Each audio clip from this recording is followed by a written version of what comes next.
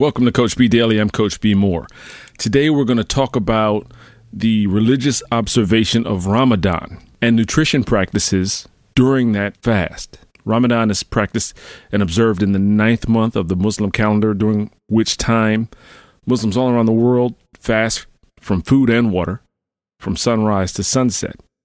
Recently watching the NBA Western Conference Finals with Golden State Warriors versus the Portland Trail Blazers, Enes Kanter, who is a Turkish NBA player, was featured in discussion as they talk about how he's currently observing Ramadan, which means while everyone else is playing on the floor and then they come back to the bench and they get their water or their Gatorade, he can have none because sunset doesn't happen till between 8 and 9 o'clock where he is, where the games may start at 7.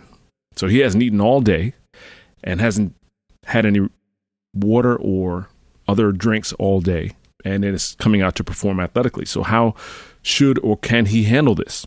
Coincidentally, I've worked with several athletes who have worked really hard all year long to improve their performance, to shed fat, to stay healthy, and always keeping the religion as number one priority for observing Ramadan. The second priority is they didn't want to give up their hard-earned gains. They didn't want to go back to whatever they were facing before. If they were not as fast, not as strong, not as lean, not as healthy. So it's been interesting. One of my athletes in particular, we worked on this 2 years in a row. As we were doing a lot of weightlifting and a lot of changes in his diet, we had a very unique approach, and that was we prepared for Ramadan by fasting in advance for, let's say, 2 weeks, a couple times to test it out. How will this feel? What adjustments do we need to make? How can we make this smoother and easier so that we can observe properly and still get your body what it takes to at least maintain what you've earned during this time? And since that time, 2 years ago, with my next guest, Danish Farooqui, he's gone on to build on the work that we've done, which involves some intermittent fasting. And he has done a lot of research as he's a PhD student on ketosis. And as a result of the work that we've done, the work that he's done on his own, he's been published in multiple articles in the Muslim community and in publications that cater to the Muslim community on his findings and how he approaches nutrition during Ramadan. So I gave him a call and asked him to just give us some insight on what he's learned to date. Take a listen. I was speaking to a classroom yesterday at the University of Washington, Skyping into the classroom. And one of the students, because we're talking about nutrition, and one of the students he brought this whole topic, and he wanted to know, how can I find some balance nutritionally to not lose the gains I've made in my workouts and still keep the observation first? And it made me think of you, like, it's incredible that you asked that question in front of this classroom. And second, I know the guy you need to talk to. He's got published articles on it now, which is great. So for that kid, for that 22-year-old, just tap into your brain for a minute and talk about and hear from you best practices, what you've learned from the work we did together and what you've learned since. Okay, so a couple of things. Mm-hmm. From the work we did together, one thing that's obviously cardinal is our goal at the very least during Ramadan is to maintain the hard-earned muscle that we already have. And to do that, in large part, we need to stay protein positive. That being said, it's very difficult to do that not very difficult, but it presents some unique challenges in the context of Ramadan because of the eating windows. During our time together, I experimented with trying to use a lot of casein protein during the pre-dawn meal, the sahur meal, and that I had some success with that. But what I would tell this kid is the most meaningful thing you can do to make the Ramadan process physically more efficacious and easier, and second of all, to protect your gains, is to rethink the idea of the pre-dawn meal, sahur. If there is one innovation that I've kind of developed, it is this, that if we abstain not only from anything with carbohydrate content, but even from anything with protein content. If we keep our pre-dawn meal, our sahur, composed exclusively of fats, that is essentially what is called fat fasting. The body, because fats don't provoke an insulin response, the body then does not turn on the digestive process, and therefore it no longer produces ravenous hunger several hours after that pre-dawn meal. And moreover, once one is in a state of ketosis, a really remarkable benefit of ketosis is that it is naturally muscle sparing. So once you actually make it to this state by deliberately and let me make sure I heard you right. You said in that pre-dawn meal, it's just fats. There's no protein. Hand, upping your intake of healthy fats on the other hand, you're naturally preserving your lean muscle mass. Moreover, let me be specific in the kind of fats I'm advocating. I would almost call it a prerequisite to take MCT oils, medium chain triglyceride oils. For those unfamiliar, MCT oils are a very refined extract of coconut oil that very rapidly convert into ketones in the bloodstream. Those of you who are familiar with Bulletproof coffee, that is one of the key ingredients of Bulletproof coffee. The Bulletproof brand calls it brain octane oil. I happen to prefer the Bulletproof brand. Other companies make MCT oils as well. It's an exogenous ketone supplement that very quickly raises ketone levels in the bloodstream.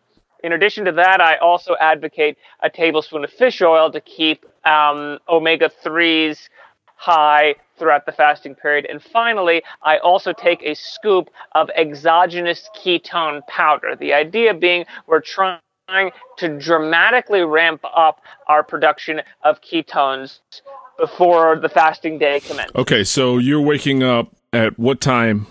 Pre-dawn is what time? I guess 3 o'clock. Okay. And what are you doing in terms of water intake at that time? I am doing 3 liters of water a day. Previously, and this is where I've done a lot of fine-tuning from last year, I attempted to down all 3 liters in the pre-dawn period, but that wound up being painstakingly uncomfortable. So I have found it to be more effective to do 1 liter of water during the pre-dawn meal, then 1 liter immediately for my iftar, and then 1/3 liter after the nighttime prayer, which is called tarawih. And that spacing out allows me to get my hydration needs in a way that I'm still comfortable. Moreover, I also put a pinch of pink Himalayan salt in all of my water to keep my electrolytes up, because fasting does very rapidly deplete electrolytes. I also take a supplement of magnesium and potassium for that reason. Okay, so now you go through the day. You're getting close to iftar. Tell me about iftar and how that happens, and then walk me through the rest of the night, food-wise, and even if you can throw in when is your training scheduled if you're training during the month of Ramadan? Oh, I am indeed continuing to train during the month of Ramadan, and I am continuing to make strength gains all throughout. It's now we're into the second week of Ramadan, and I'm continuing to get stronger. The way I handle my training is I time it such that it is about an hour and a half before the iftar period. Then I go home, and by the time I get home, it's right before iftar. That's Smart. A very efficacious time to train. As for nutrition, the first thing I do is I typically open my fast with a cup of bone broth. The reason for that is twofold. One, just because it's very good to get up your ante of collagen more broadly. Bone broth is a fantastic source of collagen. But after a long day of fasting, the digestive system is very brittle and needs something a little light to kind of prime the pump before going into more solid foods. So I begin with bone broth with a splash of apple cider vinegar. And then after that, I will first hydrate and then go into my iftar meal, which is always the following. It is a very, very healthy serving of non-starchy vegetables and a very decadent, delicious protein source. I deliberately, in order to facilitate ketosis, I select fatty cuts of meat. If I'm having chicken, I will have chicken thighs rather than chicken breasts. Rather than buying extremely lean steak, I will buy a ribeye for it, so and so forth. And another addendum I should mention, experience from last year has taught me that I can't comfortably finish the totality of my meal in one sitting. It's better for me to go and say, prepare half of the protein source that I had in mind for iftar in one sitting, then go and perform my evening prayers, then come back for round two. So after the second, are you eating again sometime before 3 a.m.? How are you working in sleep? What's that look like for you? I am not really eating much between then and 3 a.m. I may occasionally have a bit of homemade chocolate just to satisfy my sweet tooth cravings. Sleep is a very big challenge, in part because after getting up at 3 a.m. and then going and performing the dawn prayer, it's not necessarily very easy to quickly fall back asleep. Mm-hmm.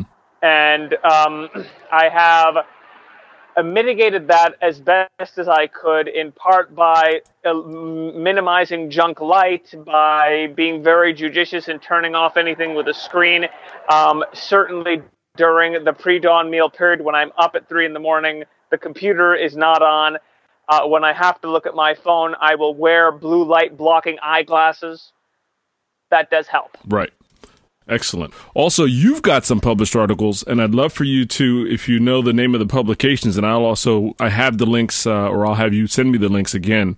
I'll add those to the show notes. But how has the response been that you've got out? The response has been fantastic. In particular, it's just directed a lot of traffic to my Instagram account, which is really my experiments in real time. I created that Instagram account, Sheikh Keto, precisely to give people an opportunity to view this experiment with me as I proceed in real time. And I've gotten a lot of traffic and a lot of really inquisitive folks who I'm able to really offer a lot of good guidance to. Awesome. So it's been really gratifying. You know, another question I had for you is very specific for your circumstance, and that is you've cited some American brands that you're using in your process while you're overseas in Jordan. How has it been for you acquiring the parts you need, the supplements and things that you need? Oh, this would have been extremely difficult had I not planned ahead. I had brought this stuff with me from trips from the U.S. And I'll be very blunt. This is going to be a far more challenging but not insurmountable process without supplements. If you don't have supplements, then the challenge is you run the risk of getting into this in-between phase, which is called the keto flu. This is basically where the body is not really metabolically used to using fats as a fuel source just yet. It's kind of between running on glucose versus running on fats. And that could produce a lot of discomfort. The supplements completely obviate that and allow for metabolic flexibility. So yeah, for people who aren't based in the U.S. or the West, it's going to be challenging, but it's not insurmountable. That being said, for those folks, it's going to be even more, those folks will need to be even more judicious about their carb consumption. For instance, I partake in what's called a cyclical ketogenic diet. Once a week, I deliberately go out of my way to eat clean carbs in order to replenish my body's glycogen stores. Now, somebody who doesn't have access to supplements may not have the same immediate kind of metabolic flexibility that they could jump right back into ketosis. So that's also something to consider. Danish is a great friend. I've posted his articles for your information in the show notes, the description of this episode. I hope you enjoyed the talk. If you have any questions, I'm Coach B. Moore. Give me a call, 347-770-1433, or DM me at Coach B. Moore on Instagram or Twitter. For step-by-step guidance on getting in the best shape of your life, visit eatingforabs.com.